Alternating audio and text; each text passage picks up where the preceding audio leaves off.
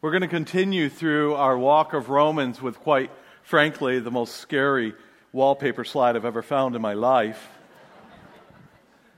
But we're going to be entering into the subject that no longer plagues the church, which is hypocrisy. And fortunately, I don't know, I don't want to speak for you, but I've arrived. And so we're going to unpack that this morning. But in doing that, I'm going to kind of need your permission to step on your toes. And when I say step on your toes, step on my toes as well. And there are going to be some things in this passage that they're going to make you go, hey, is he talking to me? Yes. But please know, I am also talking to myself at the same time. We're going to pick up in verse 17. The subject has not changed. Paul is talking to the unsaved, highly religious moralist who looks like shiny, happy people. Shiny, happy people, but inside, the law of the Lord is not written on their hearts. They're hypocrites. Picking up in verse 17. But if you bear the name Jew and rely upon the law and boast in God and know His will and approve of the things that are essential, being instructed out of the law, and are confident that you yourselves are a guide to the blind, a light to those in darkness, a corrector of the foolish, a teacher of the immature, having in the law the embodiment of knowledge and truth. And you therefore who teach another, do you not teach yourself?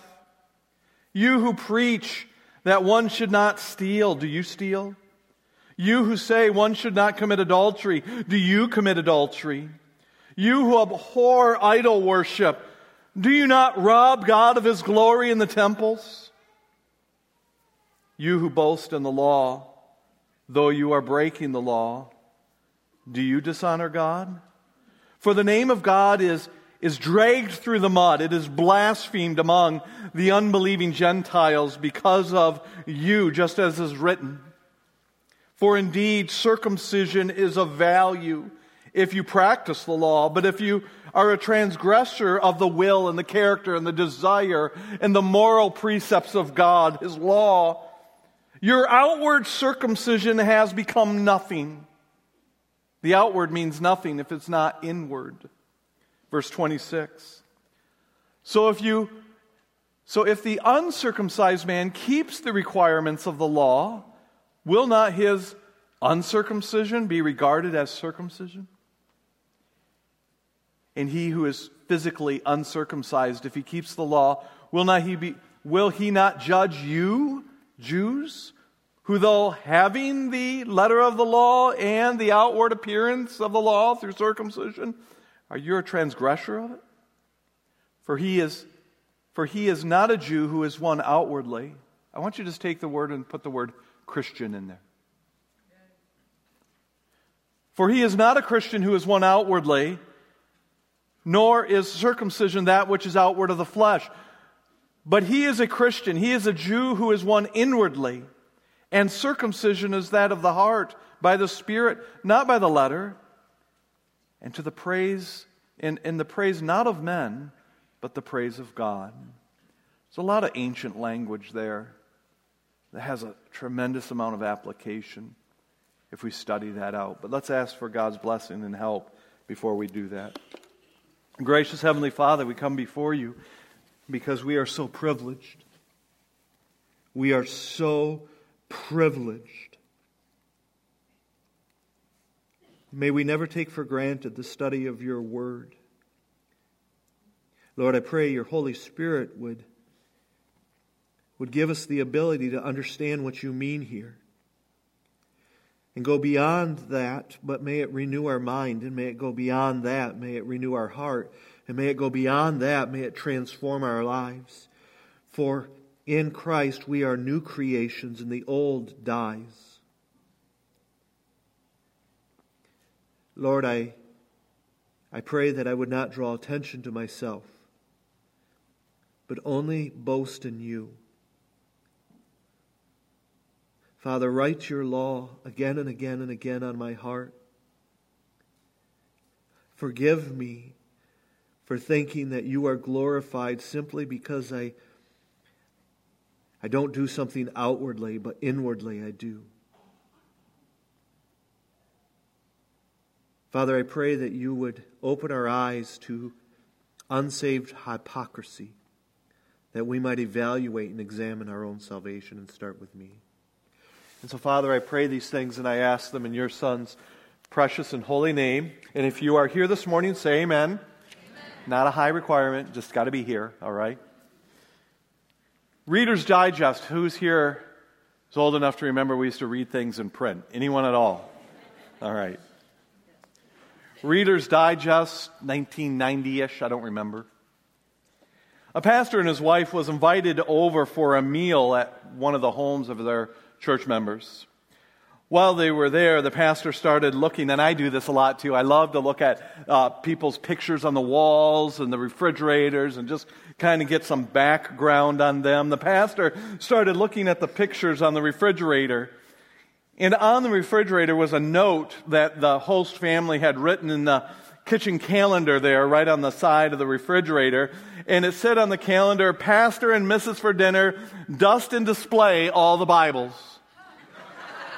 And I want you to know that, pastors, we do that too when you come over, all right?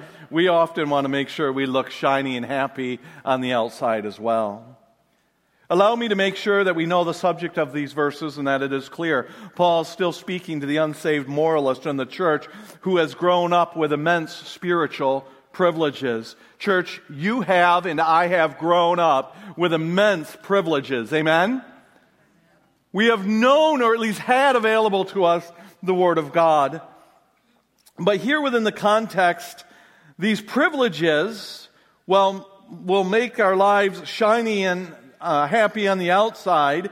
In this case, in this text, it has not transformed the inside of their heart at all. In short, Paul is speaking to unsaved, lifelong, church-attending, religious hypocrites. It seems like it's been forever that Paul has been talking about sin and wrath and judgment. For weeks now, we have only been talking about those subjects. And I'm going to be honest with you. Frankly, I'm surprised that many of you still come to this church at all. I don't know about you, but it's been a deep dive into the total depravity of man. But the truth is, we will never fully appreciate the value of our salvation and the blessing of our salvation if we don't realize just how powerful sin is in our lives. It all started when Paul unpacked just how sinful the Gentile culture was. You'll remember that in Romans chapter 1, 18 through 32, where he unpacked that immorality and sexual immorality and that long list of sins in their lives. He then moved from the Gentile sins that were available there and moved to the outwardly moral people who were guilty of sin inside of their hearts. Yes, they didn't go to that evil thing and participate in that evil thing, but man, did they harbor it in their heart. You'll see that in Romans chapter 2, 1 through 16, and I want you to see this, and I want to see it as well. Up until this point, the Jewish portion of the church was getting pretty proud of themselves. They were pretty proud of themselves. You can almost hear them say, "I hope those Gentiles are listening. I hope those people, I hope my husband, I hope my wife, I hope other people see just how much they have to get right with God."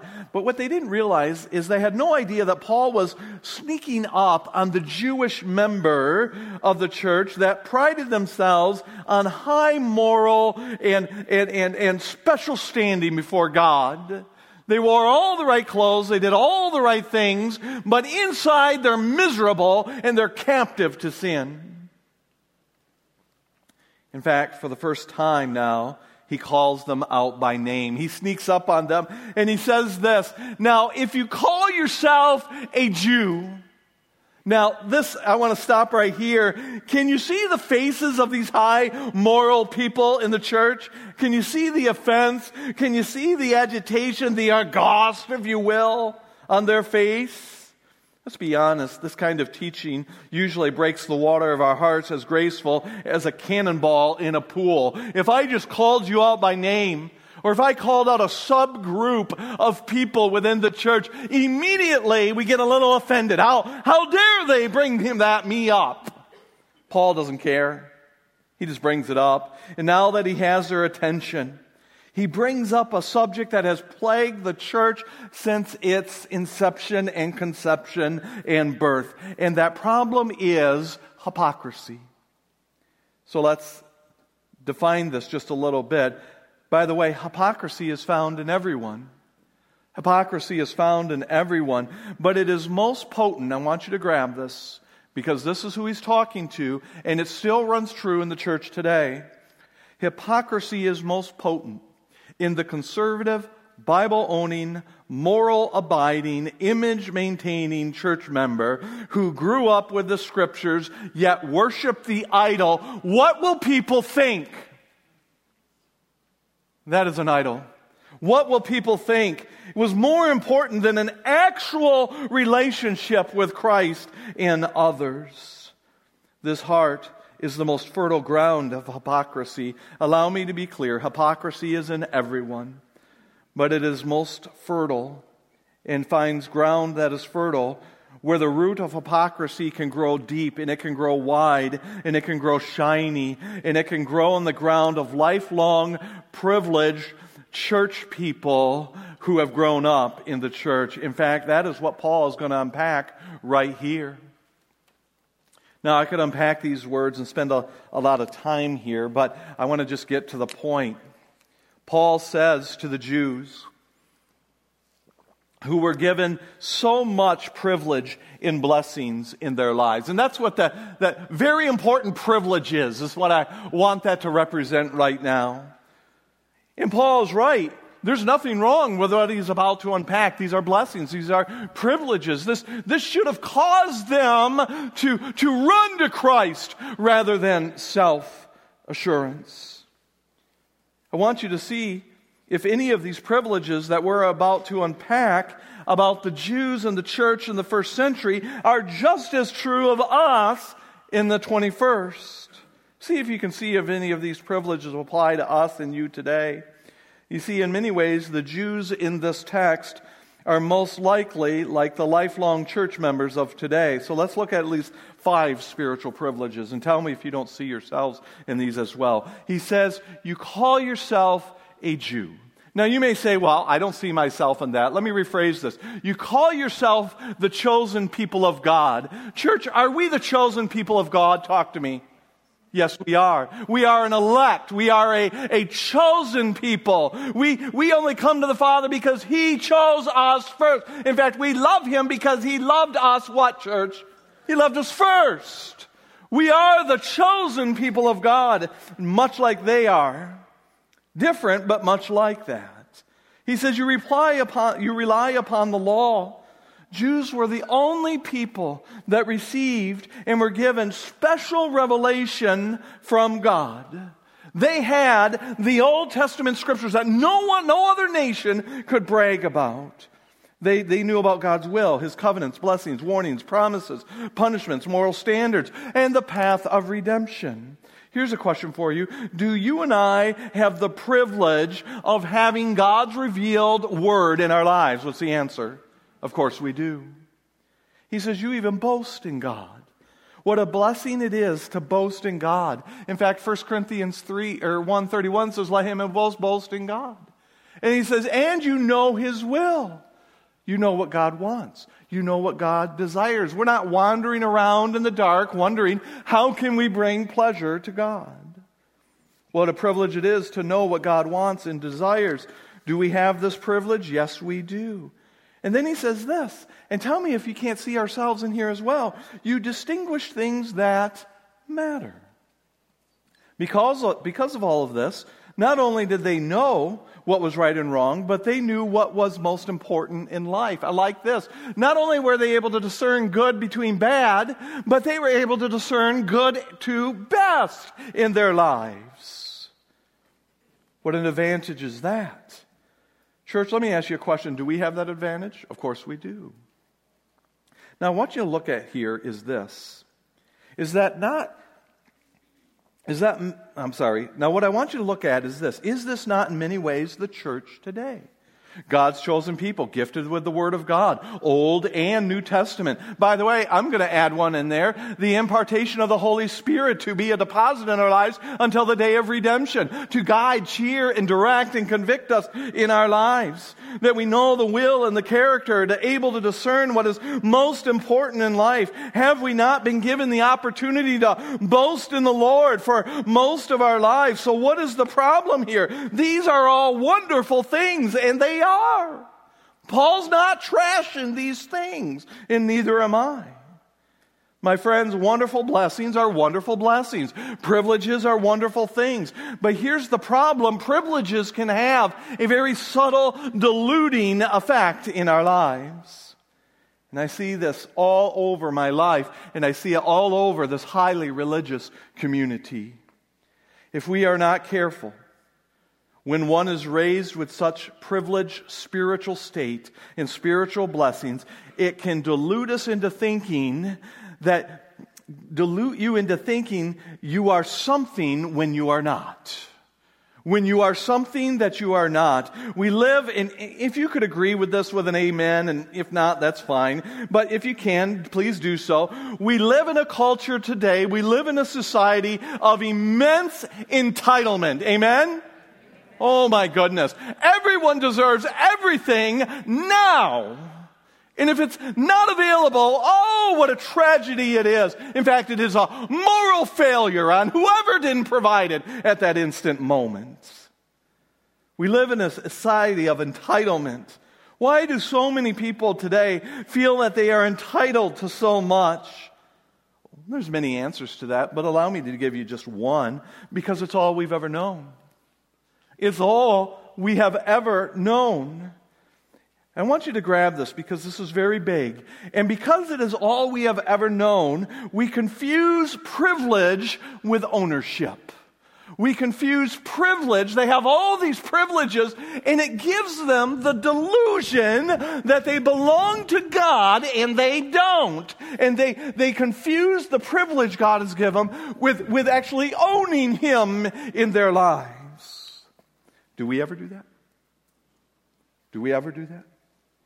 More and more people are given so much today, whether it be their parents around them or the government handing out things or parents flushing their children with luxuries and privileges and all of this stuff, that they begin to think that all these privileges are their own. I'll never forget a day when my dad taught me a lesson. Once a year, my dad would get 5 paychecks on one Friday.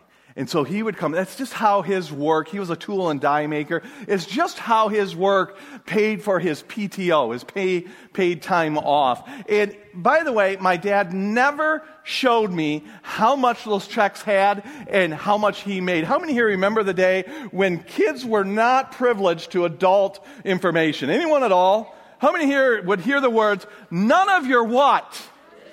Amen. Oh. How many here come upstairs and your parents would go, this is for adults, children are over there. Anyone at all? And you know what I thought? I thought I better do what my dad said or I was going to die, all right? The good old days. No, I'm teasing. He never showed me. They could have been $10 each. I don't know. This is not a braggadocious thing here. But my dad and I are a lot alike, so he would get these 5 paychecks during the summer. And one time my dad showed me all 6 of them, and he fanned them out, and he's like, look at this! With the numbers facing him, not facing me. And he would fan himself with it. That's why I kind of put it like that. And he would fan himself with it, and he goes, oh, this is such a good day. And I said one time, I remember I looked at my dad, and I said, Dad! He's like, what's that? As he's fanning himself with all these PTO checks. I said, we're rich! My dad looked at me and he said, we? We are not rich. He said, son, I'm rich, you poor. That's what he just said to me. I thought, what do you mean I'm poor? I'm right there with you. And he looked around and he said, you see all this stuff? You own how much, church? None of it. Parents, there's a lesson there. You own none of it. He said, this roof is not yours. That food you just ate is not yours. This stuff is not yours. What he taught me, first and foremost of all, is that my father was the cheapest Dutchess man I've ever met. But more than that, he taught me something much more. Being around things, being around privileges and enjoying the blessings of them, here it is, now grab this, doesn't mean you own them. Do you see where we're going here?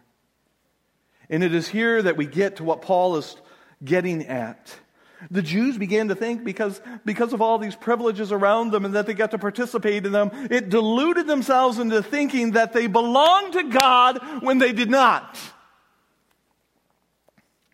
And hypocrisy consumed them. Let me define hypocrisy real quick. Hypocrisy is presenting ourselves as something that we know we are not.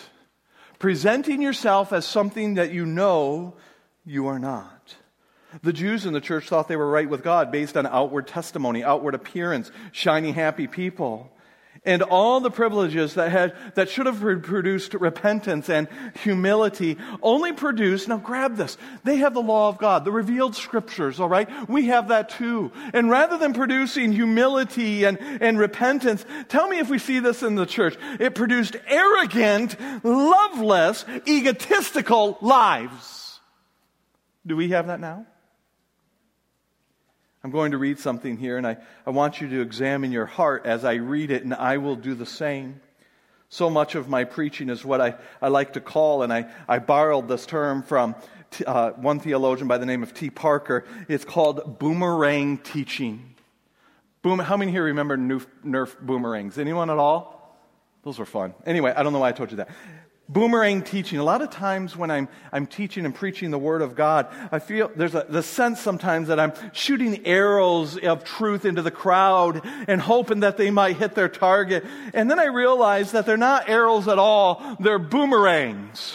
I fire out a truth, and I literally, if I could, put it into a picture, I will fire out a truth, and I get to see it curving in the air, and I think to myself, oh no, the Lord's about to talk to me.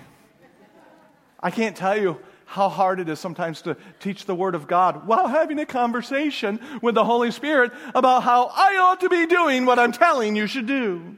In fact, we'll see that in the text. You teach others and you don't even teach yourselves. So here's some boomerang teaching, if you will. Teaching that comes back and hits me right in the face on how I need to apply this in my life.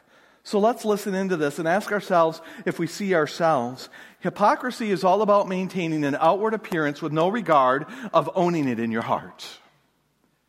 What will people think? What can we put up there without any regard to how it is affecting and owned in your heart? It will run over people. It will crush people if necessary. If in the end it keeps up appearances. In short, it is knowledge without obedience in the heart. My friends, untold numbers of people in the church will stand before the great white throne judgment who can quote and believe the gospel of Jesus Christ, will quote and believe the Apostles' Creed. They will fight for the inspiration of Scriptures, but will not go to heaven. How is that possible? Because it never reached their heart. It was never written on their heart. It was just in the head. It was an intellectual acceptance. May I ask you a simple question? Is Christianity a thing you do? Is Christianity a thing you do? But Christ is not the person that you grow to love with all of your heart and soul and mind. That's what Paul is about to unpack in these next verses here. He says these words, "You therefore teach other people in the church. Do you not teach yourselves?" You know, I was looking at this. Hypocrites have the right orthodoxy without the right orthopraxy. They have the right belief without any practice inwardly in their heart. It is like the person who meets with the pastor to make sure that the pastor and the church agrees on all their social, moral, and biblical standards and positions, but do not see the need to or desire to join or serve or faithfully attend the church. They just want to make sure that the church teaches what they believe as they subtly excuse themselves from actually having to live it out at all in their lives and in their heart. In fact, Paul gives a few examples here in the text that represent hypocrisy in many forms. But he's going to give 3 for us here. Now, I could unpack a great deal of historical background on this, which would be fun, but time is not going to permit all of this. So what I'm going to do is say, let's just look at one, all right? The first one is in the Jewish Talmud, all right? And here it is.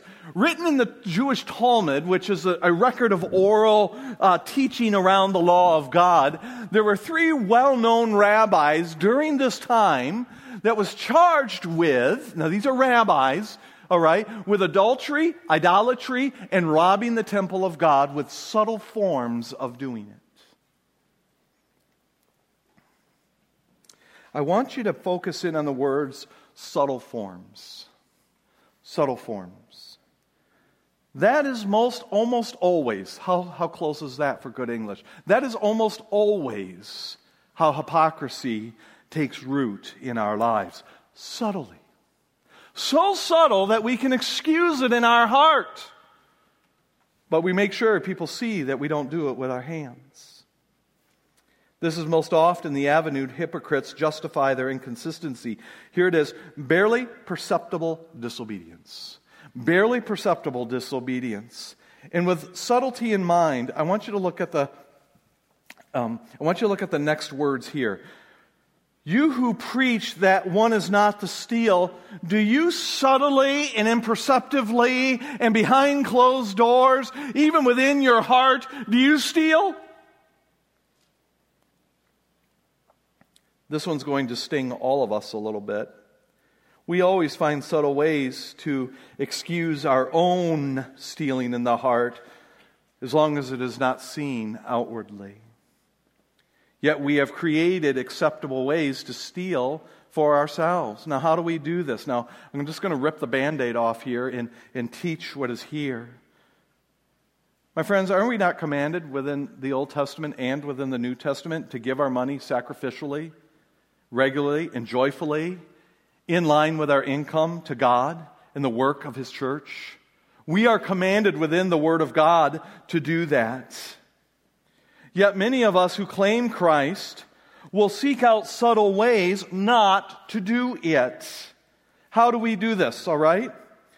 We seek out subtle ways not to do this. My friends, I want you to hear this. And if you would at least outwardly agree with this before I ask you to press it into your heart, say amen. Every penny you own belongs to God. Amen?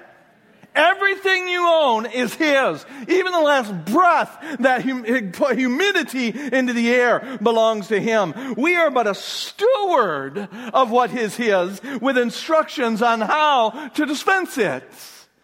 It's all His. My friends, to not give joyfully, to not give sacrificially, to not give regularly, in line with your income, back to God, is to very subtly steal from Him.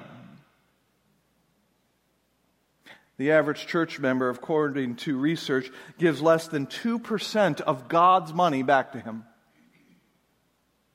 It's not your money. It's not my money. Gives less than 2% back to what God has given them. Some, not at all. Or just enough that it won't affect their standard of living. I give to the point that I don't have to feel or adjust my life. How is that sacrificial? How is that joyful? You see, we excuse the heart and we rob God.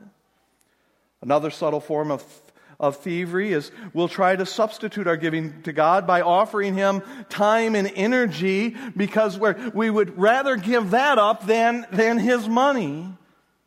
And that is also a subtle form of thievery. It is understood within the Church of Christianity that 80% of giving commitments are not realized. Yet the same person who wags their finger at the government mishandling money mishandles God's money every day. Do Do I? Can we really say that the gospel has reached our heart if we're finding subtle ways to steal from God? The other two are pretty straightforward. Don't commit adultery, but do you commit adultery? Again, what Paul is talking about here is the heart. Just falls out of it. He's talking about our hearts. We look good on the outside, don't we? We've never engaged in certain acts, but our heart is full of lust. In this culture, many Jews would divorce their wives for more attractive options at the drop of a hat. And by writing certificates of divorcing of their wives, they would do it often and they would do it quickly. And they would remarry that, forgive me, but you understand what I'm saying, that upgrade in their lives. But by giving a quick divorce and remarrying, they could on the outside say, I've never committed adultery, but their lives were just rife with it. Paul says that's not salvation.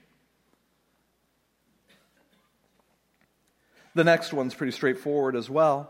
You who loathe idols, do you not rob the temple? There it is in pink.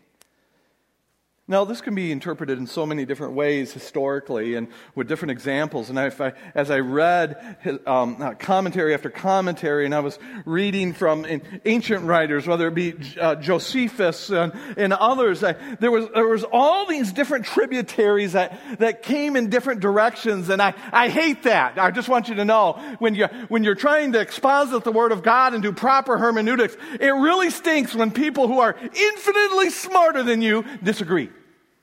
Have you ever been there? Like, what in the world am I going to do with this?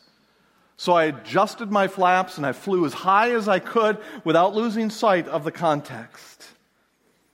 So I want you to grab this. This can be interpreted in many different ways historically. Many commentaries unpack it with different examples and perspectives and viewpoints. But as I flew a little high over them, as I read them all, while different in substance and direction, I believe they all point back to the same source of the heart. So that's what we're going to talk about. Again, I want you to remember subtle ways of stealing, subtle ways of doing things in your heart that you would never allow people to see. Ways people can't see but allow you to harbor it. Now, if I were to say this, and I want you to say amen, and say it loud if you mean it, we would all agree that idol worship in the church is wrong. Amen? Idol worship is wrong. Trivia time. Who here knows what idol this is? Who here knows what idol this is? Raise your hand. Did I tell you? You're cheating, which is a hypocritical sin. All right, no, I'm just teasing. What is it? That's the Brady Bunch. This is the tiki idol that Greg Brady had around his neck during the Brady Bunch Hawaii 2-part series in the late 70s and 80s, where he fell off his surfboard because of the evil juju that it brought him. How many here remember that at all? Anyone? That's it. You're welcome, all right? Little Easter egg there for you. How many here are going to kind of look that up on YouTube later, all right? Now, if I brought an idol into the church and I said, "Church, let us take a knee," you would dismiss me immediately. At least I hope you would. But how many of us don't worship Greg Brady's, I can't speak today. Greg Brady's, we'll go with that. Greg Brady's tiki idol from Hawaii. What if we took that one and we shoved it away and we put money up there? Is it okay to worship that? How many of us worship money and rob God's temple by withholding what is His? It is a form of subtle idol worship. But it can be even more subtle than that. And you sit there and go, how could it be more subtle than that? How is that possible? Here it is. We can make idols out of good things. Idol out of good things. One theologian by the name of Garlington argues for a metaphorical approach. He contends that the idol is found within the text itself. Right here, are you ready? Let's hit the button. You boast in the law. Now, what does that mean? How is that idol worship? In that the law itself became their idol. There's a subtle shift. The law itself became their idol. The very thing that was meant to point to Christ, the very thing that was meant to point to their need for salvation, that very thing replaced him. They had, grab this, an idolatrous attachment to the law itself. Have we ever done this? Have we ever said, worship the Lord your God only, but then began to worship Bible translations? Where we will slit each other's spiritual throats and bleed us out in the aisle, that you will take a knee to this version?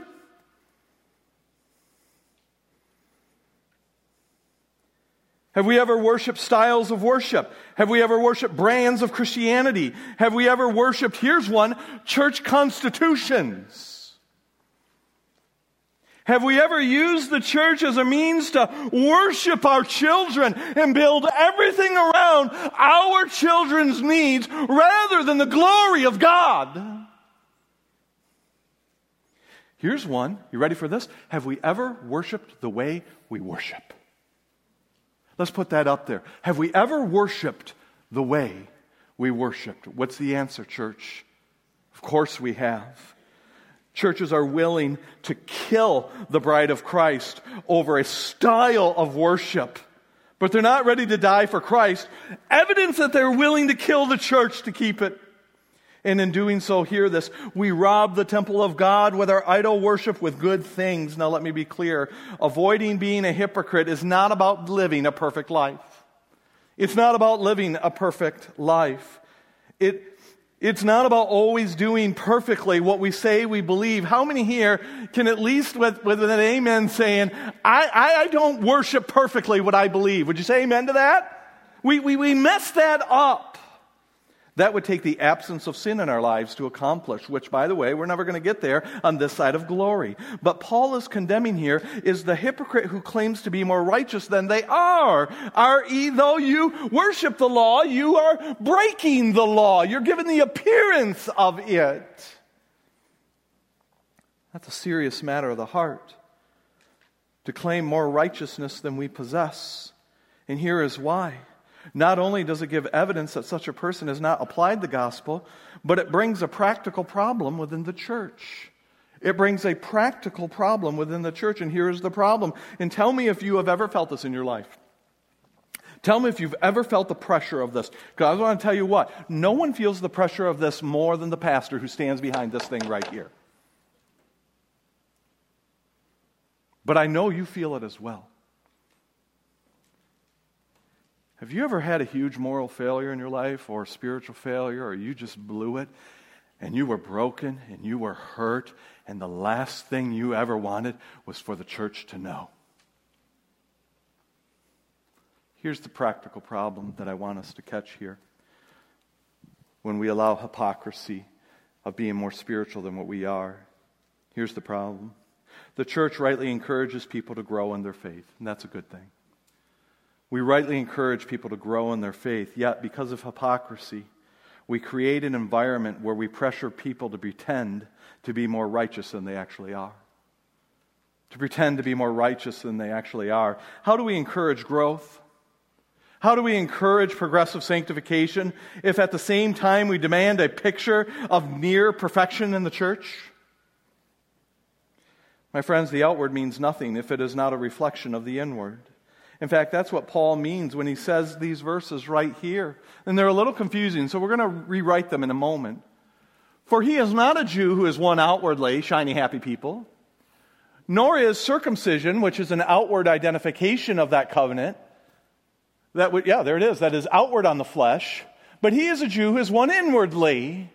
And circumcision is of the heart. The outward is not near as important as the inward, by the Spirit, not by the letter of the law, but by the Spirit in you. And his praise is not about what do people think, it's about what does God think. Dr. Barnhouse wrote this, and I pushed it a little bit further. So allow me to rewrite what he rewrote when Paul wrote this. And here it is. For one is not a Christian who is one outwardly only. Congratulations on checking the boxes, Brett. That has nothing to do with salvation or the means of it. For one is not a Christian who is one outwardly only, but one is a Christian who is one inwardly, in the heart first, whose reason for living is not the praise of men, but the praise of God. So with all this being said, what I'd like to do is just draw back all that we've looked at so far and just allow all that context to backfill our minds, if you will, and get an aerial view. And I want to end with a practical note with some hands-on advice, which, by the way, as I throw it out to you, I can already see it turning in the air, and it's going to nail me, all right? So let's hit this button here because I don't remember what the first one is. Here it is.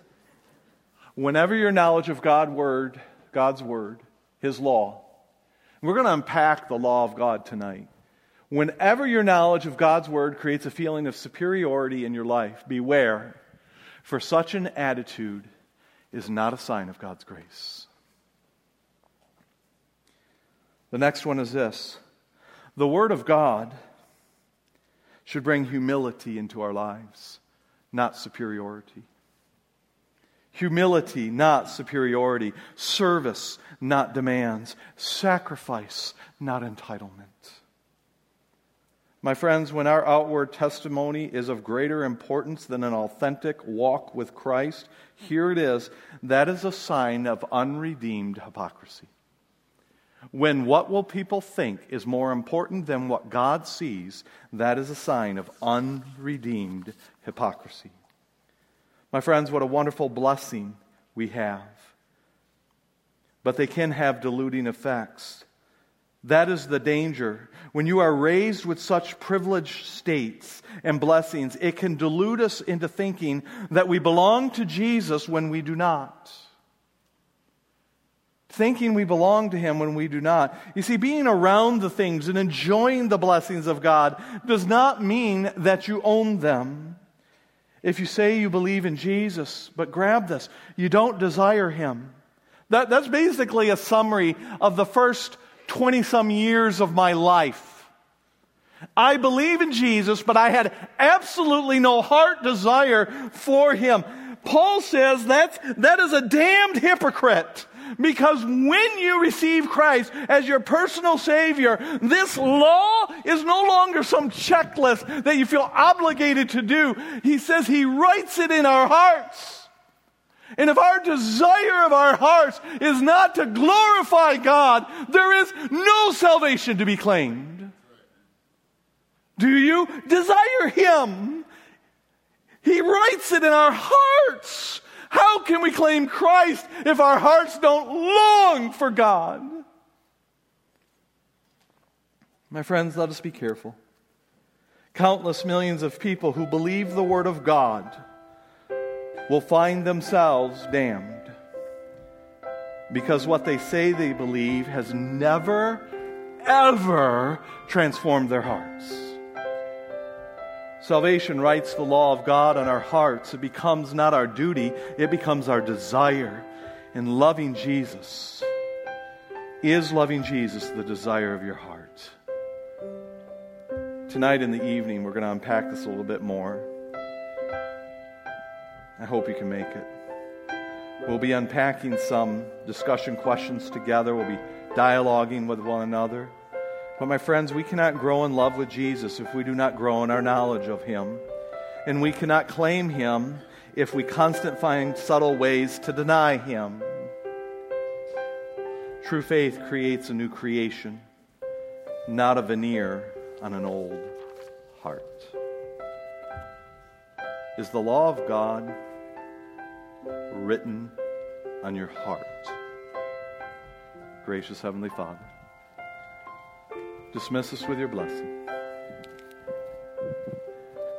May your word renew our mind, transform our lives.